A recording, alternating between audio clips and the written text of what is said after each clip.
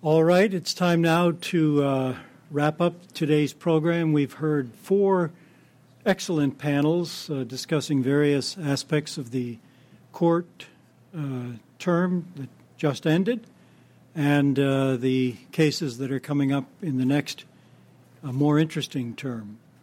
We're going to now have our 8th annual B. Kenneth Simon Lecture.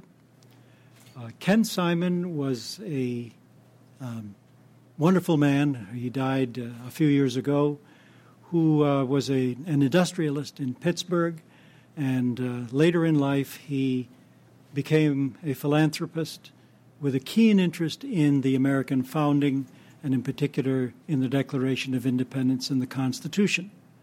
He saw our work at the Cato Institute, and in particular the publication of our most popular publication, namely the Declaration and the Constitution. We have sold or given away over 4 million of those, and we hope that it will serve to inspire Americans and indeed people around the world, because we've now published that document in foreign languages as well, to repair to the principles of the American founding and to revive them in this country and indeed elsewhere. The Simon Lecture was given in the first year by Judge Douglas Ginsburg, who should be here shortly. We're lucky to have with us also Judge Danny Boggs, the Chief Judge of the Sixth Circuit, back there, who gave the 5th annual Simon Lecture. Earlier today, you heard from Nadine Strawson, who gave the 4th Simon Lecture. And we have with us also Professor Randy Barnett from Georgetown Law Center, who gave the lecture last year and whose article, which is an expanded version of his lecture, here's Doug Ginsburg right here, who gave the inaugural B. Kenneth Simon Lecture. Randy gave the lecture last year, and it is the lead article in expanded form in your Cato Supreme Court Review, indeed with the provocative title, Is the Constitution Libertarian? And he concluded, of course it's libertarian. How could it be anything but, coming from those great classical liberals of the Enlightenment? This year we are joined by another great scholar and a man who has just left the bench, the Honorable Michael McConnell, who just 2 weeks ago retired from the 10th Circuit and is now out at Stanford University. He is one of the nation's leading authorities on the separation of powers, federalism, originalism, and various other aspects of constitutional law. He's well known especially for his work in freedom of religion, a critical area of constitutional law that was a key focus of his scholarship before he ascended to the bench. Before joining the Stanford faculty, he served, as I said, on the 10th Circuit, but he also, before that, was a presidential professor of law at the S.J. Quinney College of Law at the University of Utah, and prior to that, the William B. Graham Professor of Law at the University of Chicago.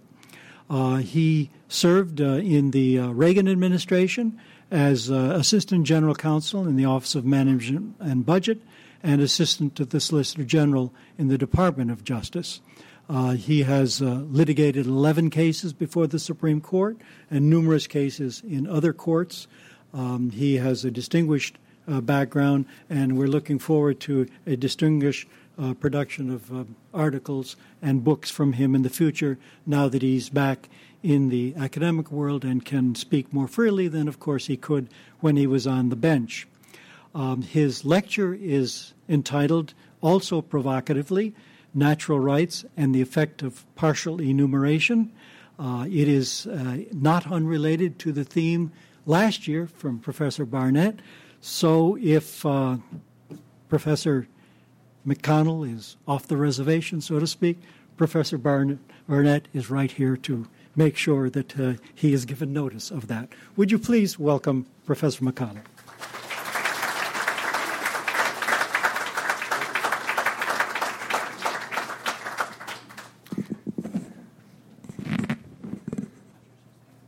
Thanks, Roger, for that introduction and for the invitation to be here today. I am honored to be asked to give this lecture on Constitution Day, and it's really been a pleasure to be here for the conference today. So many old friends in the room, and some new friends as well. So thanks very much.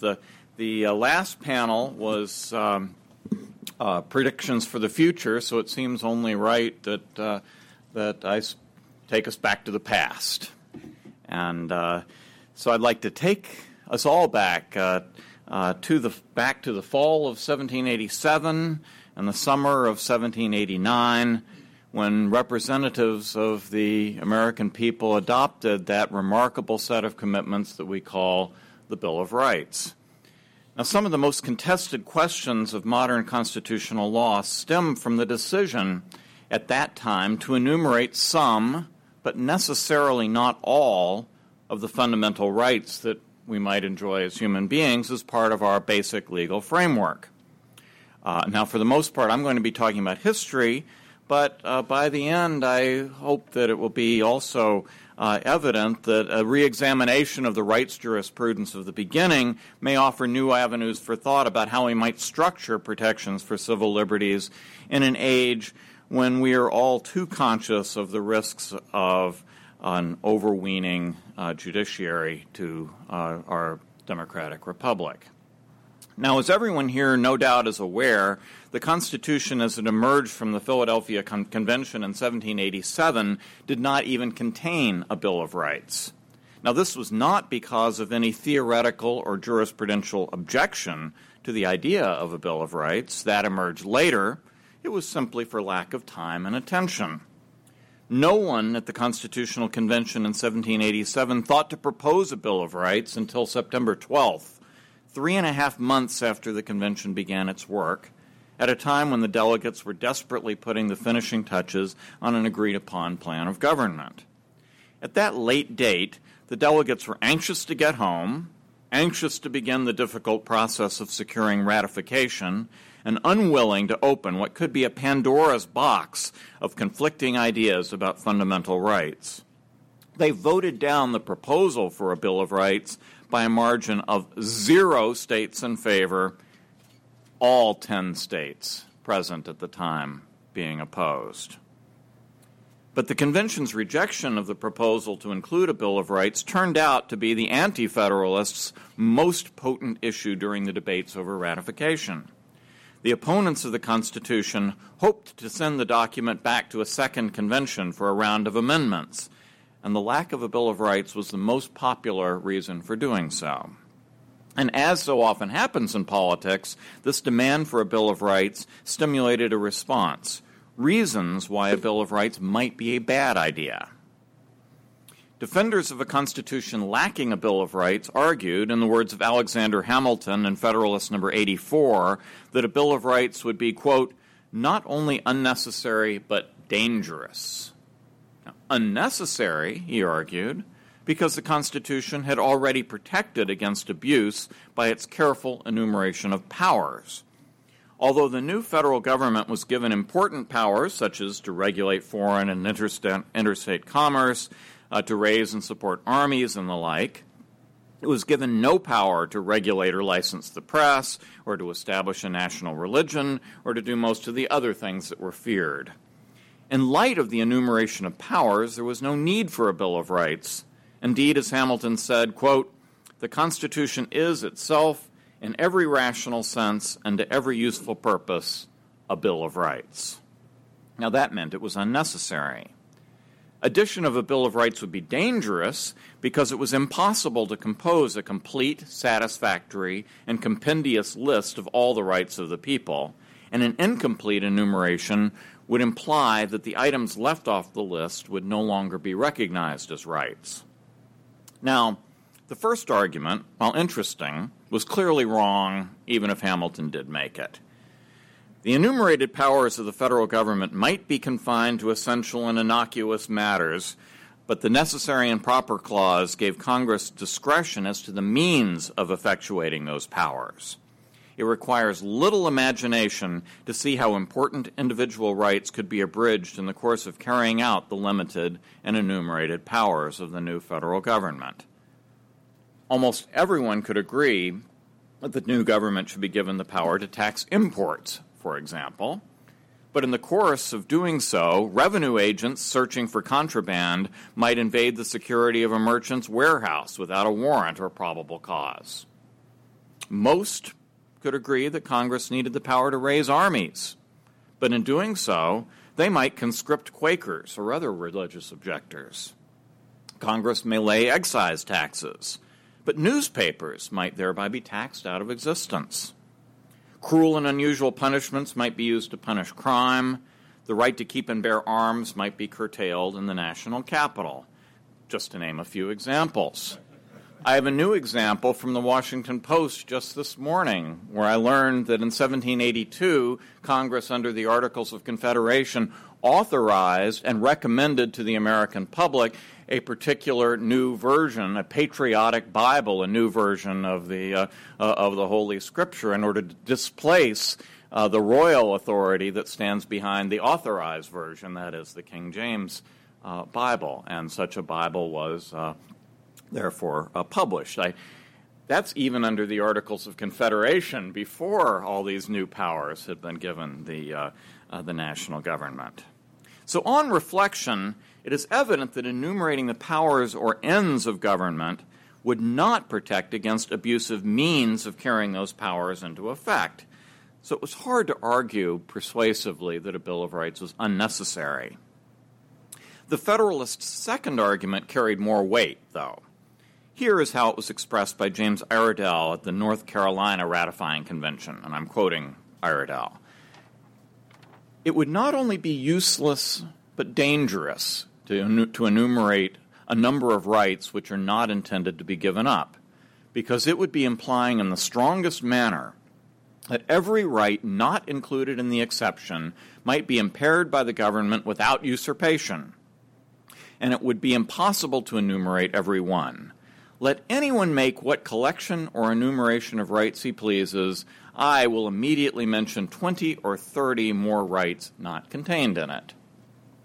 Now, I suggest you take up Iredell's challenge. Sit down some Sunday afternoon and try to draft up a list of rights that would contain every right that matters, without being so vague that the list would be subject to misconstruction or evasion. Give your list to a friend and see how many rights you left out. Now, this problem became embarrassingly obvious when the first Congress, buckling to popular demand, attempted to draw up a list. After agreeing to what would have been the First and Second Amendments, had they been ratified, these had to do with the size of the House of Representatives and limitation on the power of Congress to grant themselves pay increases, ever a popular issue, the House turned to the draft of what we now call the First Amendment, but which was their third. Now, the longest debate was over religion. It was inconclusive. They then turned to the following proposal. The freedom of speech and of the press, and the right of the people peaceably to assemble and consult for their common good, and to apply to the government for redress of grievances, shall not be infringed. Here, by the way, I'm reading from the Annals of Congress, which was their equivalent of the Congressional Record back then. So that sounds pretty familiar, right? It's very similar to what we now have as what we call the First Amendment. But it immediately excited an interesting objection. Theodore Sedgwick of Massachusetts, who, by the way, was a very smart guy, a very good lawyer, he stands up and he says, and I'm quoting again from the Annals, he submitted to those gentlemen who had contemplated the subject what effect such an amendment would have. He feared it would tend to make them appear trifling in the eyes of their constituents. What, said he, shall we secure the freedom of speech and think it is necessary at the same time to allow the right of assembling? So he's really getting at the problem of detail, right? That once you begin to get down to assembly as well as speech, well, it's either going to be redundant and trivial on the one hand, or it may cause you to wonder, well, what about sign language or smoke signals or the internet? If we have to spell out each of the once you begin to spell out the details, the lack of details with respect to other things begin to matter. To return to Sedgwick, he says, if a people freely converse together, they must assemble for that purpose. It is a self-evident, unalienable right which the people possess. It is certainly a thing that would never be called in question. It is derogatory to the dignity of the House to descend to such minutiae, and he therefore moved to strike out the right of assembly. Well, up pops Egbert Benson of New York, and you can almost hear the sort of bureaucratic and pompous tone in his voice when he responds, and I quote, "The committee who framed the report proceeded on the principle that these rights belonged to the people. They conceived them to be inherent, and all that they meant to provide against was their being infringed by the government." Well, true enough, but does this really answer Sedgwick's problem? Right? Because if you have detail with respect to some things and no detail with respect to other things, this creates something of a problem. And I don't think Benson quite addresses that. And so Sedgwick responds to Benson. Let me give you the way he put it. He says that if the committee were governed by that general principle, and here he means the principle that all rights that belong to the people should be listed, they might have gone into a very lengthy enumeration of rights. They might have declared that a man should have the right to wear his hat if he pleased, that he might get up when he pleased, and go to bed when he thought proper. But he would ask the gentleman whether he thought it necessary to enter into these trifles in a declaration of rights in a government where none of them were intended to be infringed. Pretty good examples, don't you think? Wear a hat. When do you go to bed? But then rises John Page from Virginia. And Page responds. He says, the gentleman from Massachusetts, that's Sedgwick, who made this motion objects to the clause because the right is so trivial a nature. He supposes it no more essential than whether a man has a right to wear his hat or not. But let me observe to him that such rights have been opposed, and a man has been obliged to pull off his hat when he appeared before the face of authority. People have also been prevented from assembling together on their lawful occasions. So what is Page talking about? Now, this is a pretty educated audience. I'm curious. In fact, I'd like hands. How many people here know the incident that Page is referring to when he says that there have been occasions when a man has been obliged to pull off his hat when he appeared before the face of authority? How many people know? William Penn. Okay, William Penn. I don't. So there are a few people who know, but everyone in that room would have known what John Page was talking about, because this was an incident so familiar to the Americans of the day, right, that he only has to make an oblique reference to it to have this whole story come out. So let me tell you the story of William Penn and his hat. Okay. So as you probably know, William Penn was a Quaker, and he was proceeding to worship at a meeting house on what I would have called Grace Church Street, because that's how it's spelled. But, foreigners spell better than they pronounce. I gather that it's actually called Gracious Street. So in the meeting place on Gracious Street had been locked because Quaker assemblies were not licensed and authorized by law. And so when the Quakers get there, they can't go in. And so what they do is they hold a spontaneous meeting out on the sidewalk, out on the street on Gracious Street. And there are several hundred people there, and William Penn gives an address, whereupon he is arrested for unlawful assembly. And he's taken to court, and he's tried for this, and in an exchange with the judge, he says to the judge, well, where in the statutes does addressing a crowd, and why is that illegal? And the judge says, it's in the common law. right? And Penn insists that he shouldn't be prosecuted except by an actual written statute, but the judge shuts him down and won't even let him. He will not even allow Penn to make that argument to the jury. So they bring in some witnesses, and the witnesses, in fact, say that Penn did make this speech on the street on Gracious Street that day, and there really wasn't much doubt about that. And so the judge then sends the jury out for a verdict. And this should have been a pretty easy case, right? Because they had their instructions from the judge, and there wasn't really any doubt that Penn had done this. He had made a speech, right? And the jury was out for hours. And then finally they come back, and the foreman of the jury, whose name was Edward Bushnell, he's asked for the verdict, and he says, "We find the defendant guilty of speaking on Gracious Street." Well, this is a problem because speaking on Gracious Street is not a crime, right?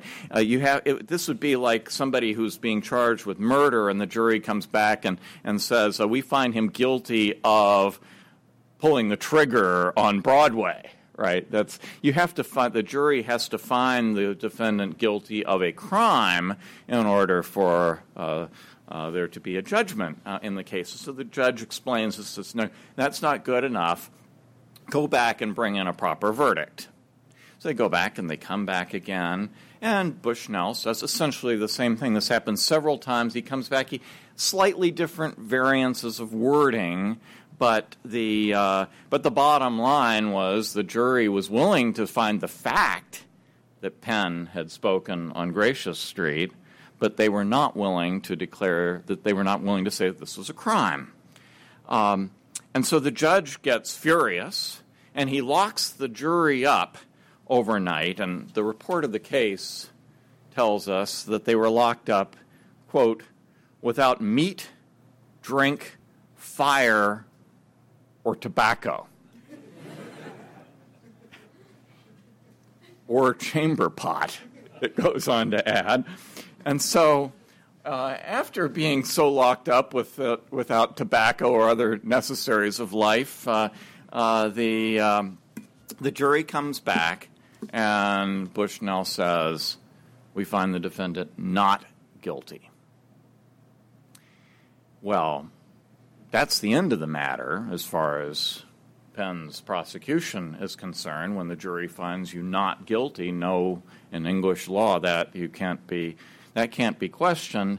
But the judge says that the jury has obviously been acting contumaciously in violation of his instructions, because there was no doubt with the evidence, no question that Penn had done what he had done. He had instructed them that if he had done that, they were to bring in a verdict of guilty for speaking to an unlawful assembly, and they had defied his instructions, and so he held the jurors in contempt of court and fined them all 40 marks. Now, I don't know how much money 40 marks is, but the jurors refused to pay, so they are then imprisoned for contempt of court for refusing to pay the fine, whereupon Bushnell sues out a writ of habeas corpus to the high court to challenge the legality of their confinement for that, and the high court rules that in one of the most important cases in all of English and American constitutional history, that jurors may not be coerced into coming out with a verdict. That is, that the very idea of trial by jury means that the jury must come independently and on its own to the conclusion of the judgment, and they may not be punished or coerced into any particular judgment. This is Bushnell's case. Well, you may be saying to yourself, what about the hat? You haven't said anything about William Penn's hat, and that's where it really gets interesting, because having been acquitted, or William Penn comes in to receive the actual verdict of the court, and Penn is a Quaker. Quakers do not believe in doffing their hats in a sign of respect or subservience to earthly authorities. They believe that only God is entitled to that kind of respect. And yet at that time in the cultural history of Britain, in this hierarchical society, taking off your hat was essential, so that if the king came along, everyone would take off their hats. And when the judge would come in the courtroom, anyone wearing a hat would take off their hat, and to do otherwise would be a sign of disrespect. So William Penn prudently chose that morning not to wear a hat, precisely so that he would not be in the situation of not taking it off, right?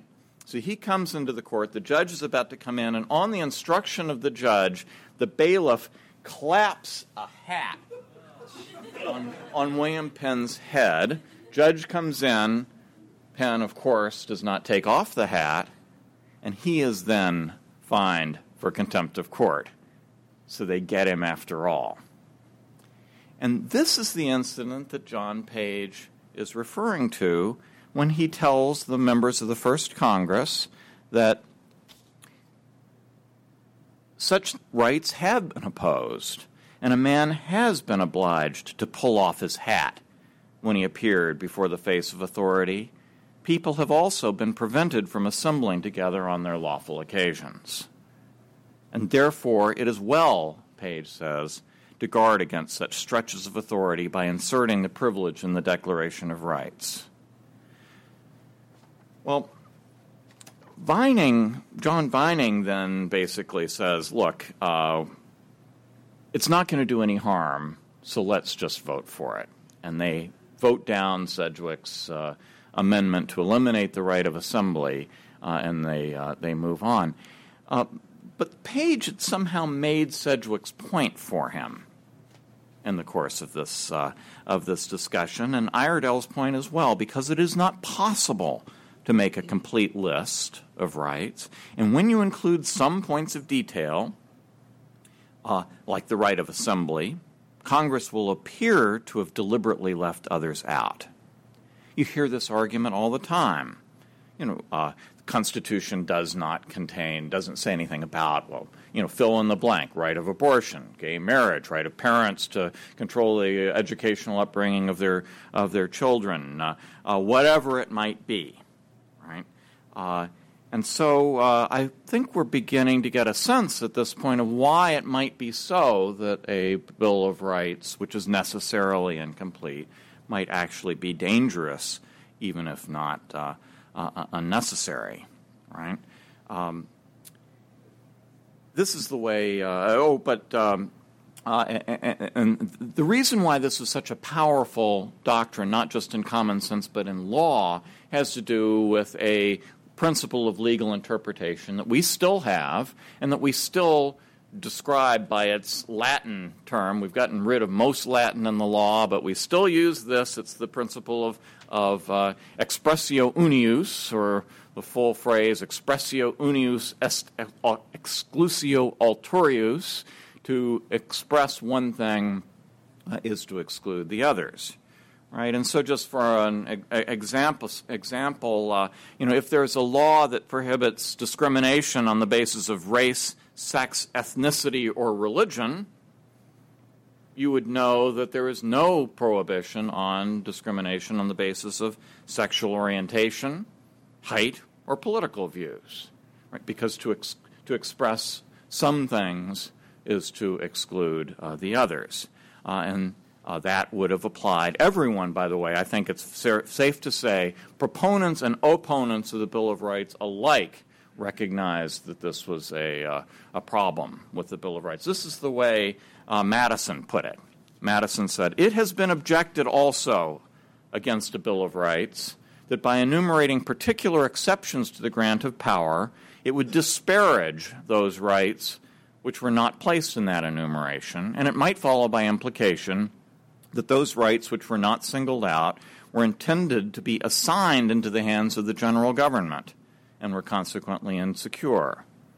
That is one of the most plausible arguments I've ever heard against the admission of a Bill of Rights into this system. Right?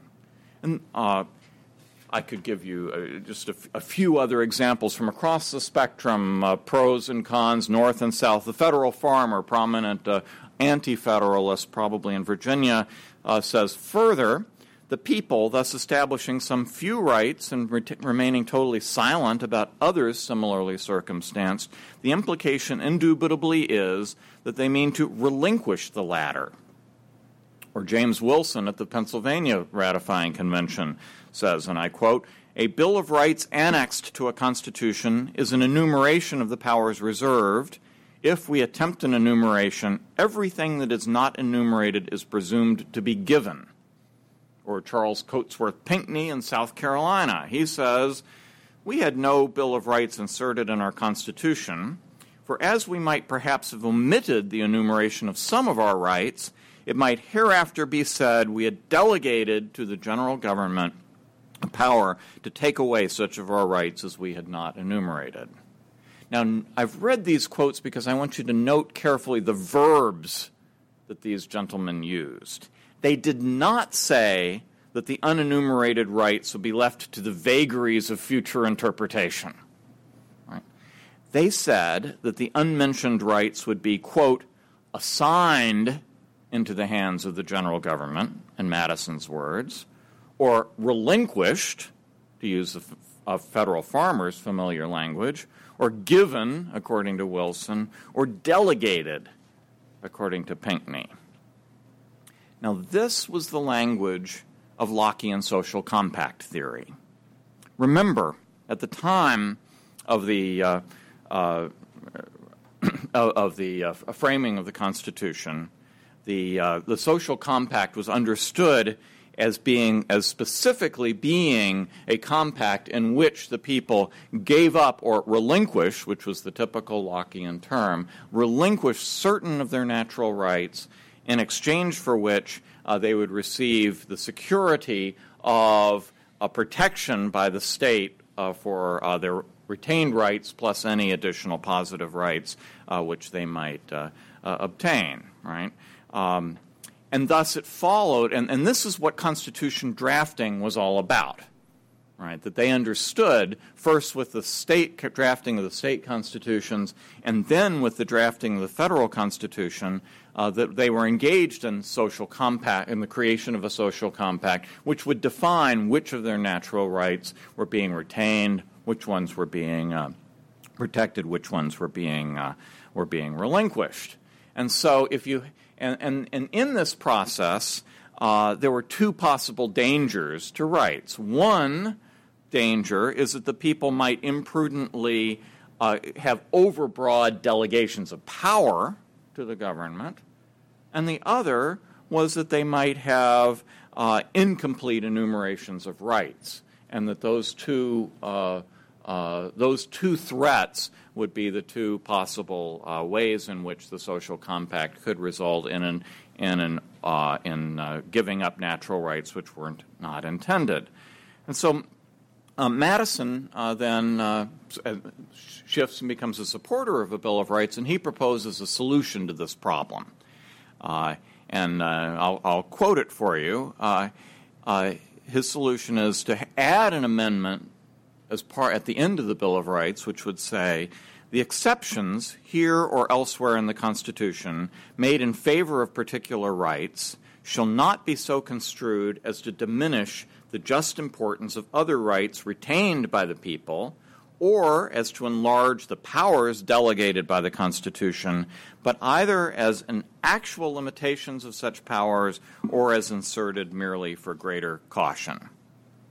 Now, this draft makes clear that at least some of the rights in the Bill of Rights were actual limitations on the powers of Congress. That is to say that these additions of these Bill of Rights made a difference. We may regard them as clawing back certain rights that otherwise would have been delegated to Congress through the Necessary and Proper Clause. For example, Congress had the power to support armies, but it could not do so in times of peace by quartering soldiers in private homes. The natural right of privacy in the home would have been relinquished by the grant of power to Congress to support the armies, but for what we now understand as the Third Amendment, which takes back any such power and limits it to prevent this particular consequence. And you can basically run through the entire Bill of Rights and see how it responds to each of them respond to different ways in which the powers of Congress could be construed to invade rights. And so this language shows that Madison did not believe that the retained natural rights would operate on their own force if they were not carved out of the particular grants of positive power to Congress. So it was important, it was actually legally important to Madison to make these restrictions. Now, the Select Committee streamlined Madison's draft and gave it the form of the current Ninth Amendment, which I will quote as, "The enumeration in the Constitution of certain rights shall not be construed to deny or disparage others retained by the people." So what does this mean? What protection is accorded the, quote, rights retained by the people? The Supreme Court has never said, and so we're in the realm of speculation. There are two leading schools of thought regarding the meaning of the Ninth Amendment and current scholarship. One, which is exemplified by the work of Professor Kurt Lash, maintains that the Ninth and Tenth Amendments together are a guarantee of federalism. That is, that limitations on the power of they are limitations on the power of the national government. According to Lash, the Tenth Amendment limits federal powers to those enumerated in the Constitution, while the Ninth Amendment guarantees against a broad construction or interpretation of those powers. And the other view, which has recently been exemplified by Professors Randy Barnett and Daniel Farber, and I might add, I feel a little bit like the Woody Allen movie where Marshall McLuhan appears in the line, since Randy is right here in the front row. And this view is, and I'm quoting from Randy's work, quote, "The unenumerated natural rights that people possessed prior to the formation of government and which they retain afterwards should be treated in the same manner as those natural rights that were enumerated in the Bill of Rights." Now, that's the Barnett view. In other words, according to Barnett, it does not matter at all whether any particular natural right is enumerated or not. They all receive the same degree of judicial protection. Now, we may call this the fully enforceable rights interpretation. Under it, the judiciary is empowered to determine what those natural rights are, how far they extend, and to what extent they may be regulated or curtailed. Exactly how this works out is a bit sketchy, but Professor Barnett tells us that judges would, quote, "scrutinize a regulation of liberty to ensure that it is reasonable and necessary, rather than an improper attempt by government to restrict the exercise of the retained rights." Now, just what makes a restriction on natural liberty reasonable and not improper is difficult to say. Reasonable minds often differ, sometimes passionately, on these topics, and judges have not been vouchsafed any special afflatus to aid in the enterprise. It seems to call for a normative judgment. Now, Professor Farber seems to think, and he's not here, so I don't have to be quite so careful. He seems to think that the protections of the Ninth Amendment extend to, but only to, rights that the Supreme Court, in its wisdom, has chosen to recognize under what he acknowledges as the specious grounds of substantive due process. It's difficult for me to see the logic in that unless we just assume that it was a happy coincidence that the Supreme Court came up with exactly the right list of rights, even though it was operating under a specious methodology. Professor Barnett's view, I think, is mostly broader in most respects and certainly more subtle than that. But in any event, both schools of thought, Lash's view and the fully enforceable rights view, make arguments from history, but with all respect, I think both schools of thought fall short. In the written version of this lecture, I intend to explain why I disagree with Kurt Lash's interpretation, but tonight, since I have Randy right in front of me, I will confine my critique to the fully enforceable rights interpretation. And specifically, I think that this view is inconsistent with major elements of the Lockean natural rights tradition which form the basis for the Ninth Amendment. First, the theory assumes that all natural rights are retained rights, which is simply not so. Social compact theory holds that the people relinquish many of their natural rights. Natural rights are, in Lockean theory, are not the same thing as what we would now call, human rights or fundamental rights or constitutional rights, that is, rights that always and everywhere must be respected by civil government. On the contrary, because rights in the state of nature are insecure, lacking a common means of partial adjudication and enforcement, men enter into a social compact in which they relinquish many of their natural rights in return for a more secure protection for those that they retain. Specifically, according to Locke, we give up our natural right to use private violence to punish transgressors, thus giving the state a monopoly on the legitimate use of force for punishment.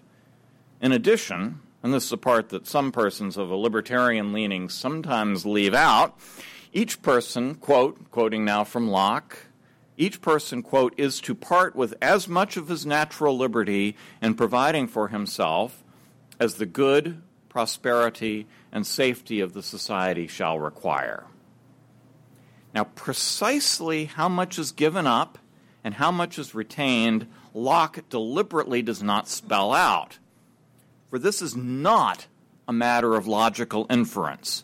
It does not follow from nature or revelation or reason. Rather, it is a political, or more precisely, a constitutional choice. That is why the terms of the social compact matter. The social compact is the instrument by which the people decide the boundary between governmental power and individual retained rights. Some peoples will choose to create a broad and omnicompetent government.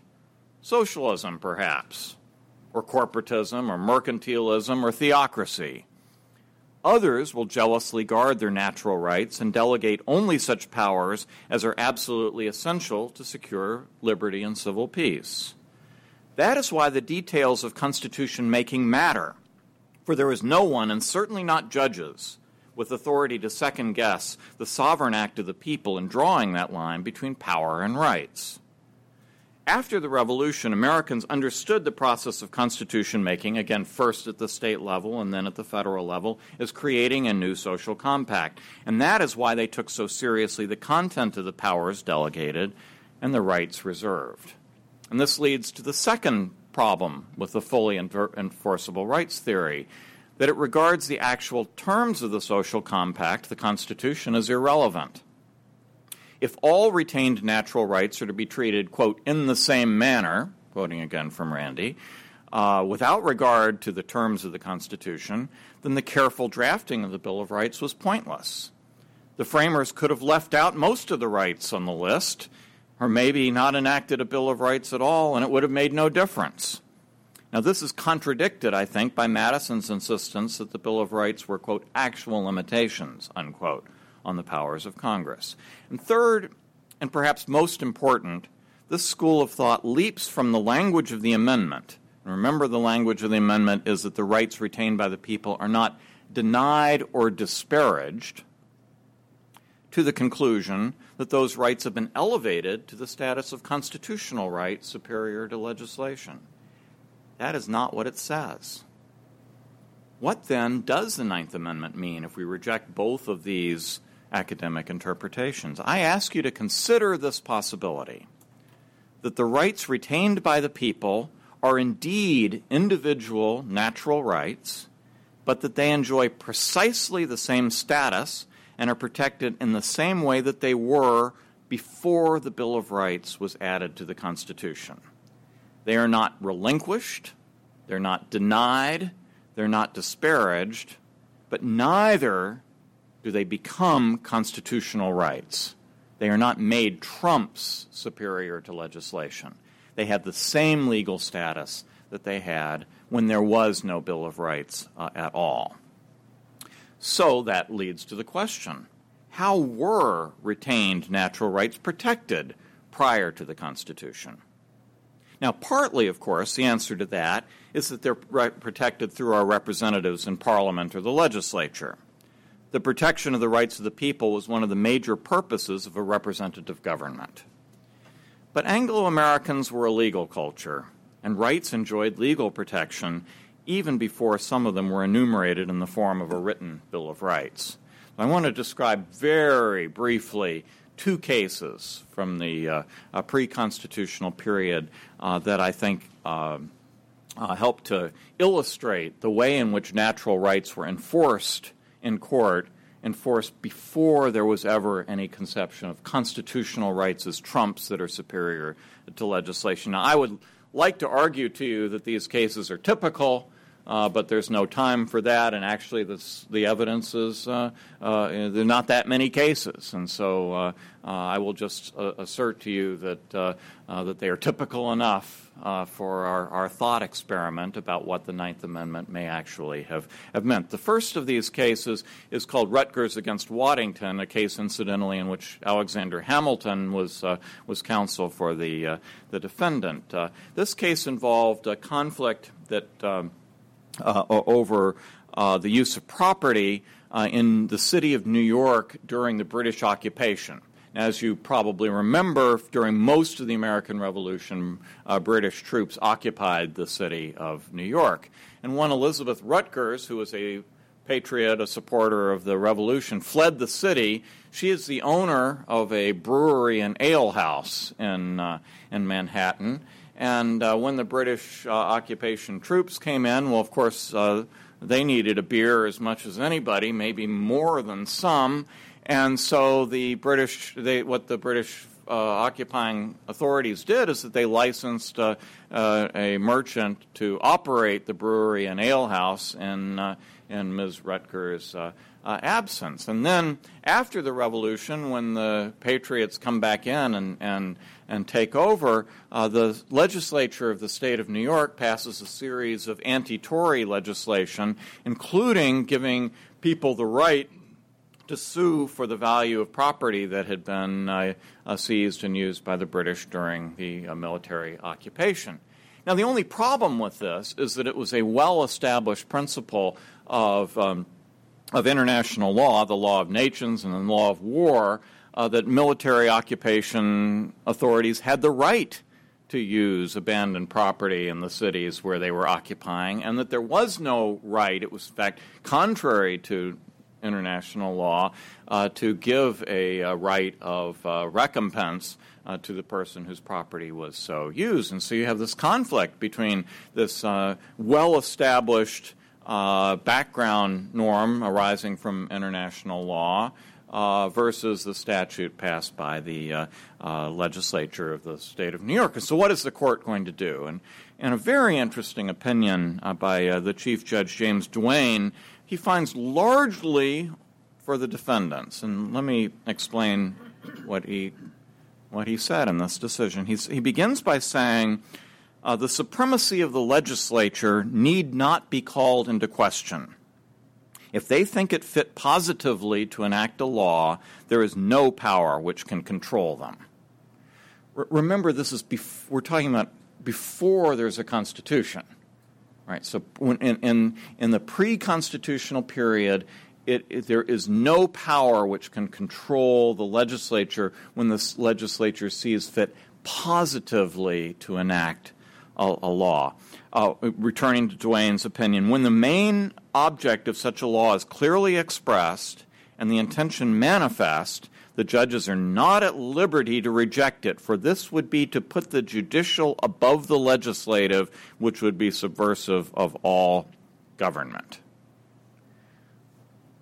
But Judge Duane then proceeds to give an extremely narrow, one might say a grudging construction to the New York statute, and finds that it did not really fully manifest the intent to displace international law norms, at least not in all respects, and thus finds that that the background norms are going to govern in the absence of a sufficiently clear, sufficiently explicit a positive law to the contrary, and thus, again, largely decides for the defendant.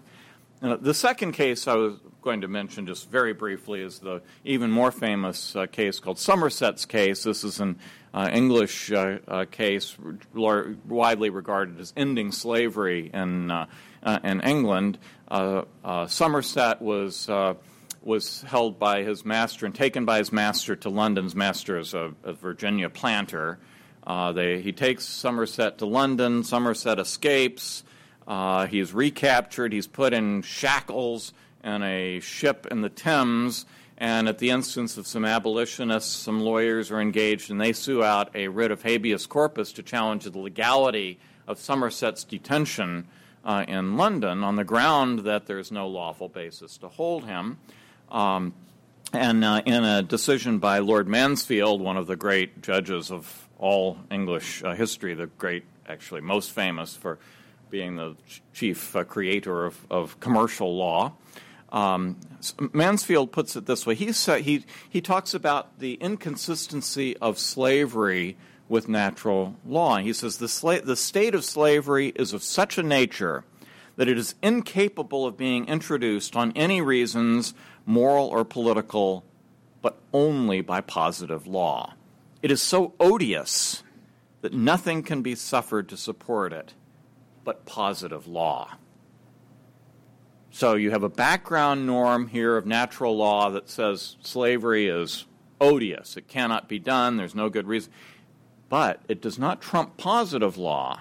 Right? And then what he does, very similar to Rutgers against Waddington, he searches the common law reports and the statutes, and he finds that in England there is no basis for the establishment of slavery, and he declares that Somerset is free. Now note that in places like what he calls the plantations, that's us, right, there was positive law supporting slavery, and so slavery was allowed, however odious it might be. The natural law does not overturn, does not trump the positive law. Rather, it exists in the absence of positive law to the contrary. Now, these cases have several important features in common. First, they recognize certain sources of unwritten law, natural law, the law of nations, as authoritative. Right? These are actual legal principles that you can take into court and argue for and potentially win on the basis of them. Right? But second, these cases regard these unwritten sources as subordinate to and potentially displaced by the enactments of the legislature.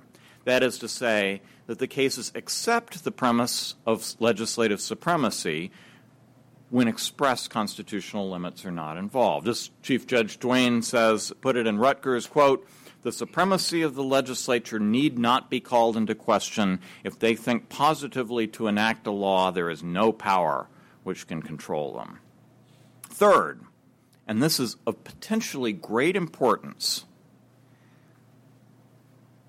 courts insisted upon a clear and specific legislative policy before they would allow the legislation, the positive law, to countermand the natural law norms that were in the backdrop. Again, quoting from Chief Judge Duane, the result in question must be, quote, "clearly expressed and the intention of the legislature manifest. When not," he says, quote, "the judges are in decency," that is in decency, not one word, but two, "to conclude that the consequences were not foreseen by the legislature." This must be regarded as a kind of early version of something like a clear statement rule. All right. Now, as we can see from these examples, natural rights exist and were enforceable in court, but they were not trumps. Rather, they were background principles or default rules which could be displaced by positive law, but only when the law is specific enough and explicit enough to demonstrate that the legislature really and truly intended for them to be displaced. Now, constitutional rights would be different. Expressly enumerated constitutional rights have the same juridical status as expressly enumerated governmental powers, and they are understood as limitations on those powers. Congress shall make no law, is the way the Bill of Rights begins, shall make no law. Hence, in our constitutional system, constitutional rights are trumps. They are prohibitions on the legislature passing positive law in derogation of certain natural rights. So that if positive law trumps natural law, what the Bill of Rights does is prohibits Congress from enacting positive law that would have that effect. Right? So when constitutional rights are involved, the question is not whether the legislature really and truly intended to displace the underlying rights. We don't care. Right? Constitutional rights are trumps. But for unenumerated natural rights, if we were to take this this interpretation of the Ninth Amendment, we do care that the natural rights are valid and enforceable, but may be displaced by sufficiently explicit positive law. And thus I agree with Professor Barnett that the Ninth Amendment creates a presumption of liberty with respect to natural rights. But contrary to Professor Barnett, and in contrast to constitutionalized rights, that presumption may be defeated by showing that the people or the people's representatives acting pursuant to delegated power explicitly intended to relinquish a claimed right.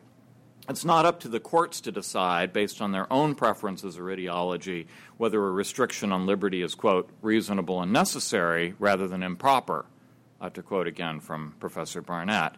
The point, after all, is to vindicate the exercise of popular sovereignty that is the social compact, not to empower judges to second-guess the people's decisions regarding the boundaries of retained rights and delegated powers. I'd like to stress that the approach I'm suggesting quite tentatively here differs from traditional judicial restraint as might be described by someone like Robert Bork, because it allows the judiciary to enforce traditionally protected but unenumerated rights in the absence of explicit and enforceable positive law to the contrary. But it also differs from modern substantive due process jurisprudence because it does not treat the courts as the final word. It more closely resembles a dialogic approach to constitutional interpretation that some theorists advocate on institutional grounds, and it avoids the danger of judicial overreach that comes by giving the and it does this by giving the representatives of the people the final word where the Constitution is silent, but only when they act expressly and intentionally.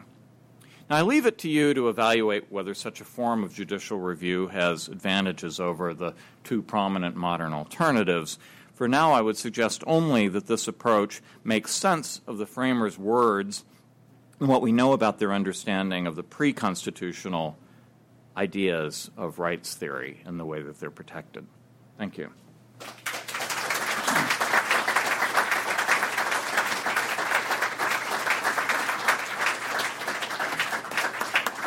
Well, thank you very much, Judge Boggs. Judge Boggs is up there. for keeping quiet. Judge McConnell for that tour de force in the name of force, if I may.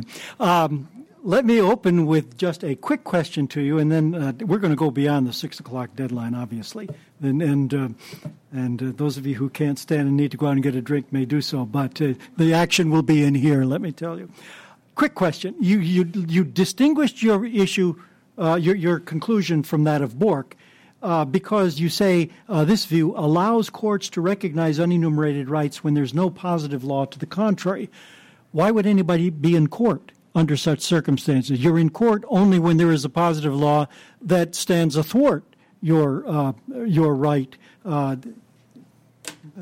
Get my point? I do, and that assumes that there are only two categories. Either there is law or there isn't, when very frequently there's a vague assertion of law. Let me give, there actually are examples in modern Supreme Court jurisprudence. Before you do, can I just sharpen it one quickly, and that is this. Why why would the issue even come up? You don't assert rights except defensively, except when they're threatened. And they're threatened by a Democratic majority passing a law. You didn't get up here. You didn't get up here and say. Sometimes they're threatened by executive authority asserting the right based upon very vague assertions. I think a couple of modern examples may help. There's a case called Zedvitas versus.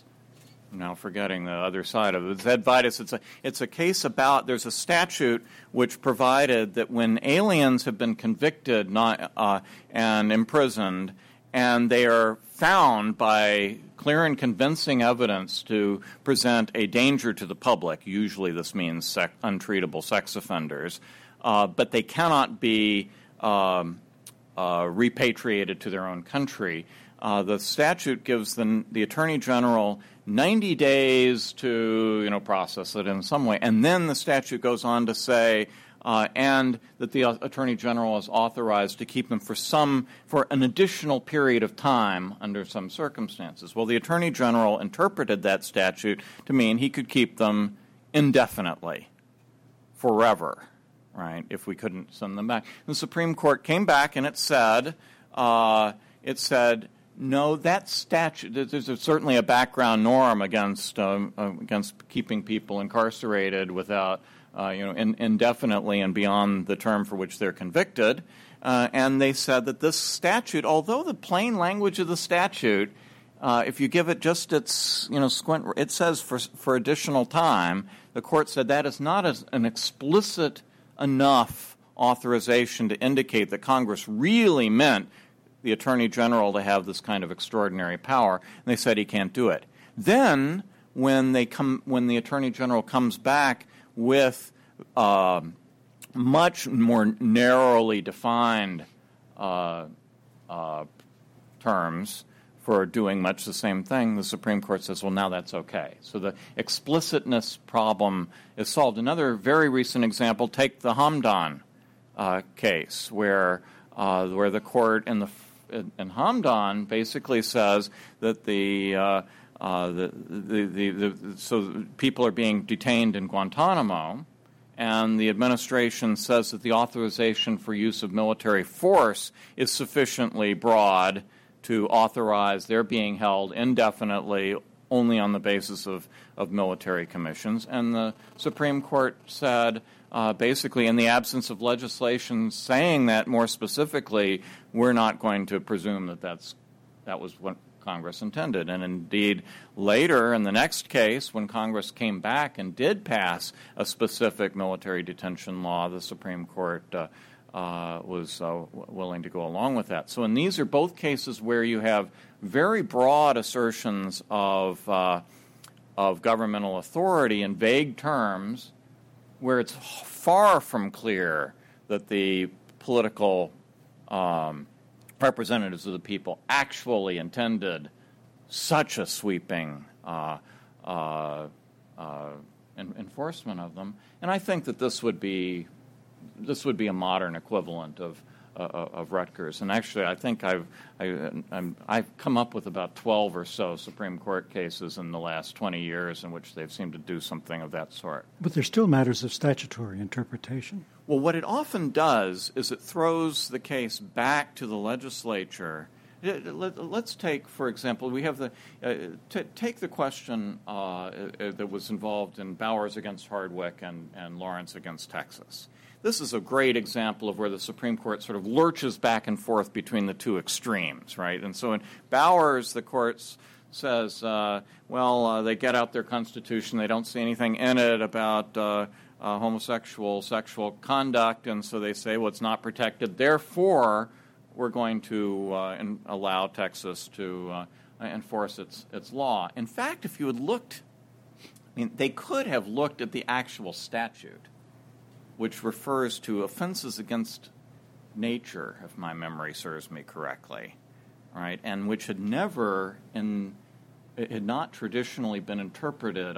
This is a family audience, but had not traditionally been interpreted to apply to the conduct in which Mr. Hardwick had been engaged when apprehended in the bedroom, right? If they had done that, they could have said, "There's really no. We don't believe that that the legislature of Texas has specifically and explicitly made this conduct illegal." Then, if the legislature wants to meet and pass a law, I don't know anything about Texas politics, but I'm recently from Utah. I don't even think that the legislature in Utah would pass a law now specifically criminalizing consensual homosexual conduct, and I doubt Texas would either. Georgia. And the effect of this, Georgia. Well, I know. I was thinking next of Lawrence. Excuse me, because in Lawrence they then lurch to the opposite, where they say, "Okay, well, we don't find it anywhere. We find it only in the sweet mysteries of life, but nonetheless." It's constitutionally protected, and we don't care what the legislature does. So they sort of lurch from one extreme to the other. And I'm suggesting that it would have been better, I think, as a matter of constitutional language. I would say also as a matter of constitutional theory, but also, may I dare say, as a matter of practical politics, it would have been better to allow for the court to recognize that the legislatures have some right in there. And then when the legislatures don't pass such a law, it has democratic warrant, right? I mean, many people are still furious because they see the Supreme Court usurping. If the Supreme Court were not a usurper, but we're saying, okay, if you really do want to throw somebody in jail for what Lawrence or Hardwick have done, let us know, and we'll consider the constitutional question. But in the meantime, we're not going to uphold their convictions. I think it would have been. I think there would have been much more public political acceptance of this. And sometimes I suspect what would happen is that you'd get a modernization. What you'd get. So if in Roe versus Wade they had, I'm not quite sure how you can do it in Roe, but in some in a case of that sort, if they had said, well, that statute is really at this point so archaic and overbroad and poorly defined that we're not going to enforce it, then a legislature would have an opportunity to write a modern statute reflecting a modern mores, and I think we might well be in a much better position. Randy, did you have a question? Yeah, you just call me Marshall McLuhan. Mike, enjoyed your lecture very much. I'm standing up so that I can see you and that you can see me, since we've got an intervening podium here. I thought it's hard to know exactly what one can say from the floor when it comes to I think you're officially limited to asking questions. Well, but I think that's an unenumerated limitation. I thought so I don't they were specific and explicit. It's an enumerated right here in Cato. So at any rate, what I would just want to say, I think you have a right of response since the name was abused. I think the primary disagreement in the way that we're looking at the historical sources is that I think you are imputing to the founders what is essentially the British jurisprudence of parliamentary supremacy, which at the time of the founding, the founders did not subscribe to. That generally not that no one in the United States at that time subscribed to it, but the predominant view was one of a pre-existing British higher law constitutionalism, more associated with Lord Coke than with Blackstone. And under that tradition, the legislature was not supreme and was subject to higher law. The higher law that was part of the law of the land clause, for example, in the Magna Carta. Now, it is possible that the founders misunderstood Coke, and Coke really didn't take the view that he was supposed by the founders to take, but that was the founders' view of Coke. And this, by the way, is laid out in wonderful detail by your former colleague, Fred Gettix at University of Utah in his most recent article in the Emory Law Journal called An Originalist Defense of Substantive Due Process, in which he lays out this basic conflict. It's not in my work, actually. And he does talk about the Rutgers case, and he notes that, for example, Hamilton makes the higher law argument in the Rutgers case, and then he reaffirms that higher law argument in Federalist 78. Notwithstanding what the judge ruled in that case. So that's the basic fundamental disagreement. And where that comes out in the evidence that you discuss, in particular of Madison's precursor to the Ninth Amendment, which you read to us, and that is when Madison refers to these rights as, you emphasized the part where he said actual limitations, although you read the entire thing, but then when you came back to it, you emphasized where he says these enumerated rights were actual limitations. He also says, or for greater caution, as you read to us. Well, that or for greater caution language didn't do any work in your analysis. And the way I look at that statement by Madison is that the Bill of Rights, which were actual limitations, are what Madison elsewhere in that very same speech refers to as the positive law rights that are created by the Bill of Rights. And the example of a positive law right he gives is the right of trial by jury, which is not part of a natural right. And the or for greater caution part were the natural rights included in the Bill of Rights. And in his notes for that speech, he identifies the right of freedom of speech as a natural right. So in his view, the or for greater caution was a reference to the natural rights. The actual limitations were things greater and better or more positive than natural rights. But then these natural rights would, in fact, have the same enforceable effect after the Bill of Rights as before. So again, the question that I would leave to you then is that under your interpretation, for example, the natural right of freedom of speech or the natural right to keep and bear arms would have been unprotected in the 2 years after the Constitution was enacted but before the Bill of Rights was enacted. And do you really think that the founding generation thought, for example, that it would be constitutional for government to take property for public use without just compensation during that 2-year hiatus, that in fact the Bill of Rights changed the constraints on government in that way? And is there any evidence that anybody thought at that time that the Bill of Rights actually made a difference in that regard, that it would make a takings claim possible when it previously hadn't been, or a freedom of speech, press, or assembly claim possible when it previously hadn't been? Because I'm not aware of anybody at the time who said that.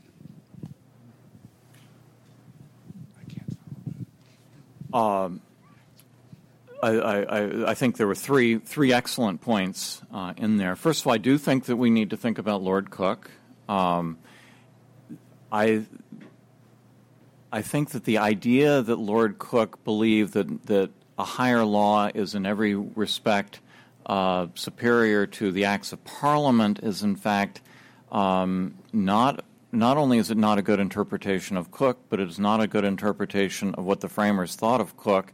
And in here, I haven't read Fred's book yet, although it's certainly on my bookshelf, but I did slog through Philip Hamburger's Law and Judicial Duty, which I recommend not only for insomniacs, but also for those who want an absolutely exhaustive examination of this question. And Hamburger believes that the sovereign entities, I think he shows that the sovereign entities, which is essentially the king and parliament, not all government, but the actual instruments of sovereignty, were not subject to higher law reexamination by judges, even in the Cookean tradition. But, we can argue that. The second point is to Madison's distinction between he makes two different types of distinction. He distinguishes between natural and positive rights. I'm restating what Randy has already told us. He also does talk about actual limitations and then some things that are there for greater caution. Now, Randy asks us to put those two dichotomies together, to say that the for greater caution refers to natural rights and the actual limitations refers to positive rights. First of all, I think, Randy, please tell me if I'm wrong, but there's no actual support for that. That could be an interpretation imposed upon Madison's words, but he doesn't actually say that. And there's one reason to think that he doesn't mean that, which is the term limitations on rights is not a very good is not a sensible term to use with respect to grants of positive rights, right? So when you say that, when you want to say that Madison's reference to actual limitations is referring to positive law rights like the right of trial by jury, when positive law rights are being granted, that's not a limitation on the power. That is a grant of a particular right, and so I think the word limitation would be ill-suited to Madison's terms. I think what Madison meant when he was referring to inserted for greater caution is that he believed, as Hamilton did, that there were some of the bills of rights which simply could not be, either could or would never be infringed under this new Constitution. I suspect establishing a religion might very well be one of those. Because it's very hard to see how that is a means to the effectuation of any of the enumerated powers of Congress. That's my speculation, my example, not his. But I think that's what he is referring to there. And then your third point is I didn't make what would have happened in the 2 years? Oh, what happened in the? I think nothing much happened. Although there were a few things Congress did that raised issues of, for example, search and seizure on the high seas. They authorized certain searches that on the high seas that help us to understand the difference between domestic, that is, within the territorial jurisdiction of the United States, and the extraterritorial application of what would become the Fourth Amendment. But no, you're largely right that not much happened. The federal government was barely up and running, and so it wasn't seizing anybody's property to speak of. But that's what people were worried about. The Quakers were genuinely worried that they were going to be drafted. And people were genuinely worried that some of these things would take place, which is why the demand for a Bill of Rights had so much salience. If they were confident that the federal government was never going to invade any of these rights because they were natural rights and therefore already legally enforceable, the drive for a Bill of Rights wouldn't have had nearly the potency. My third question really wasn't. My third question was whether there was evidence that the Bill of Rights was thought to have changed the stature of these rights such that previously they were unenforceable and then they became enforceable. That was my third question. Well, since I just don't think there are any incidents that arise during that several-year period that it's not that the incidents. The Jefferson sent a letter out as Secretary of State 2 years after 1789. When the Bill of Rights was finally ratified, and it was the third item he listed below a cod fisheries law and something else. It was so little noticed as an important event because it was just understood. Of course we have our rights, and we don't depend upon the Bill of Rights for our rights. And that's why it was listed third in his list of things that have been done in Congress. I don't think so. The criticism of the Constitution for lacking a Bill of Rights was probably this. It wasn't the only good point that the Anti-Federalists made, but it was certainly the most politically powerful point. And I cannot think of a single Federalist who responds to that by saying that it's unnecessary because these are natural rights which are going to be legally enforceable. The argument that it was unnecessary was not based upon natural rights jurisprudence. It was based upon the careful enumeration of powers, which was said to be so perfect that it wasn't going to give rise to the invasion of rights. Now, I think that was a lousy argument, but that's the argument that they made. Nobody made the argument that natural rights are going to be are already sufficiently legally protected. We've got Slugger's Alley down here. Nick, you're... Judge, what would it take to satisfy your clear statement rule? So could Congress say at the end of any given statute, this statute is not to be interpreted by reference to any conception of natural rights, and would that do it? And maybe part B, if they could do that in a single statute, could they do that globally at the beginning of the U.S. Code?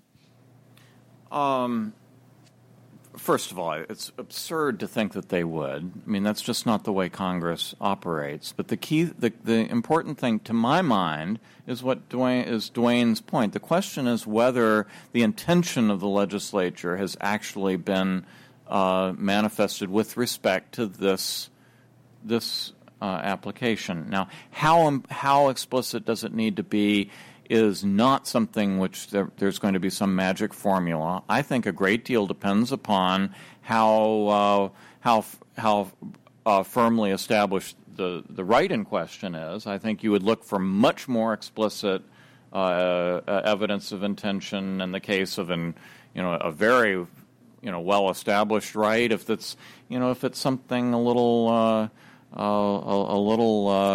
on the fringe, not very well established, then maybe less so. But this is not going to be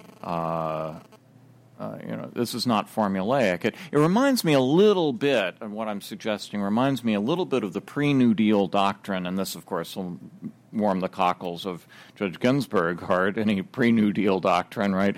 That statutes in derogation of the common law are narrowly construed.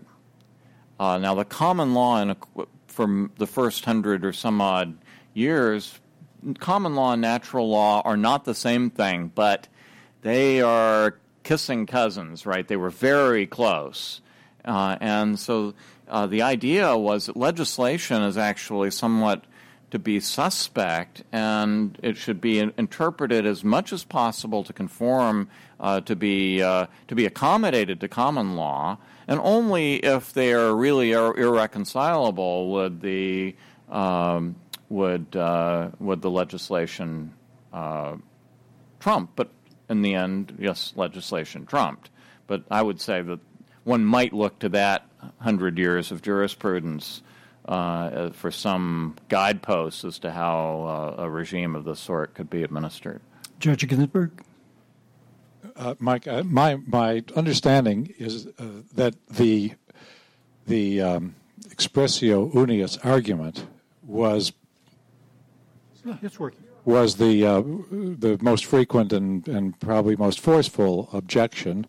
It figures prominently in Jefferson's correspondence with Madison and urging Madison to persist in opposing a Bill of Rights.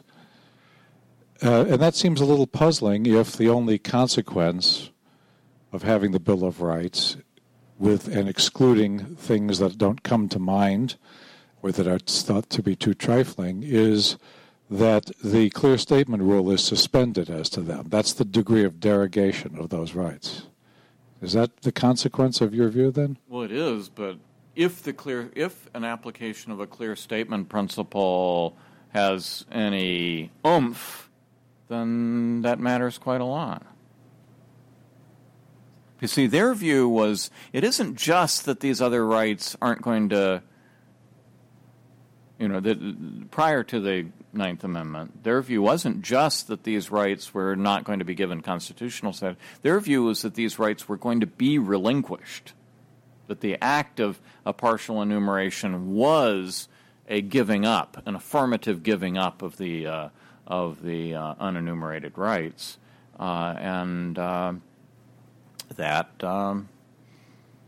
at least, Madison and others seem to think that was a pretty serious consequence. That sounds like more than merely giving up the clear statement requirement.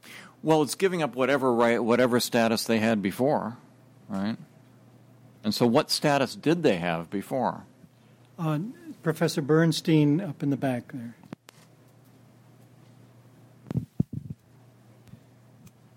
Very, very interesting talk. David Bernstein from George Mason. Two quick things. One, along the lines of what Randy said, I'm kind of hesitant, I think, about analogizing from English law to American constitutional. I mean, the English had a constitution. It wasn't a written constitution, but the rights were not trumps because they couldn't be trumps because, as Randy pointed out, they had a system of legislative supremacy.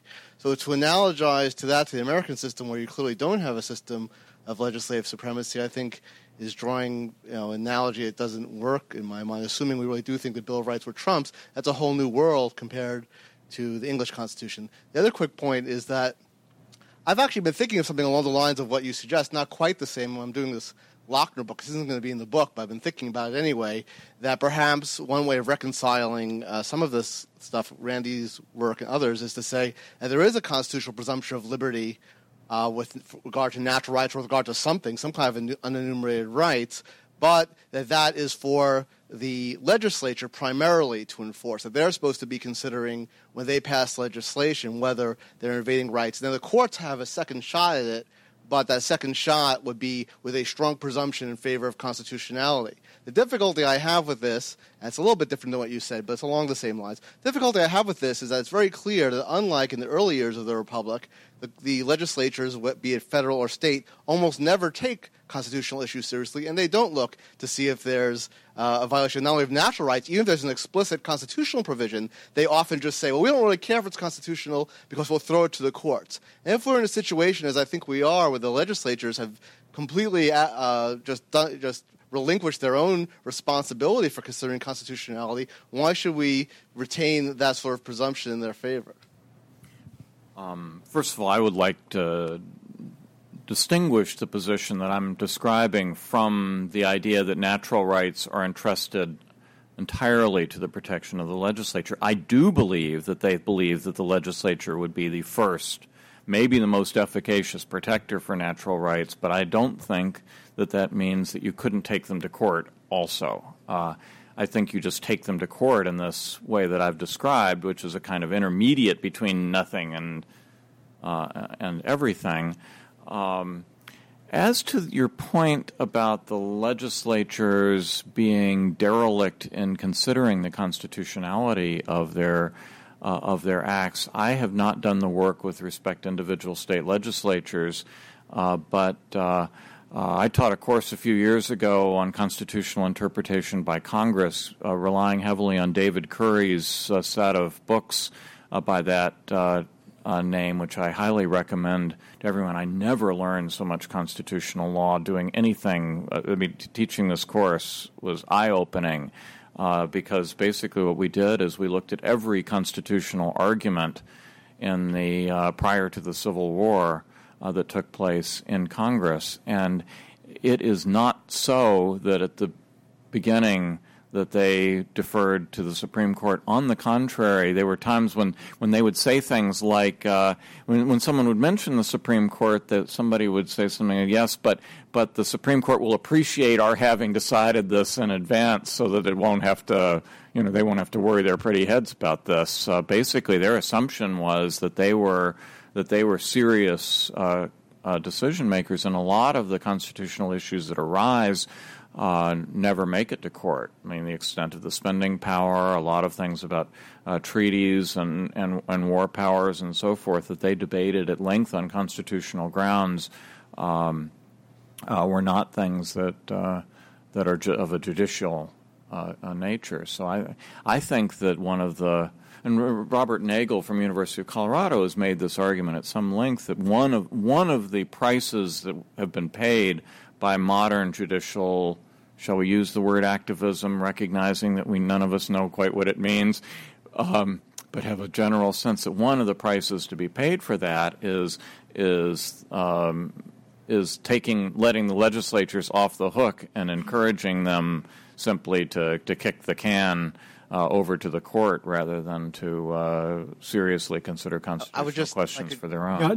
David, we've really run a half hour over time now. We've never promised our Simon lecturers a rose garden, and nevertheless we have benefited immensely from their lectures over the years, whether we've agreed with them or disagreed on various of their points. They've always challenged us to rethink the issues, and when that happens, we come up with new arguments and new insights, and I think that is certainly the case here.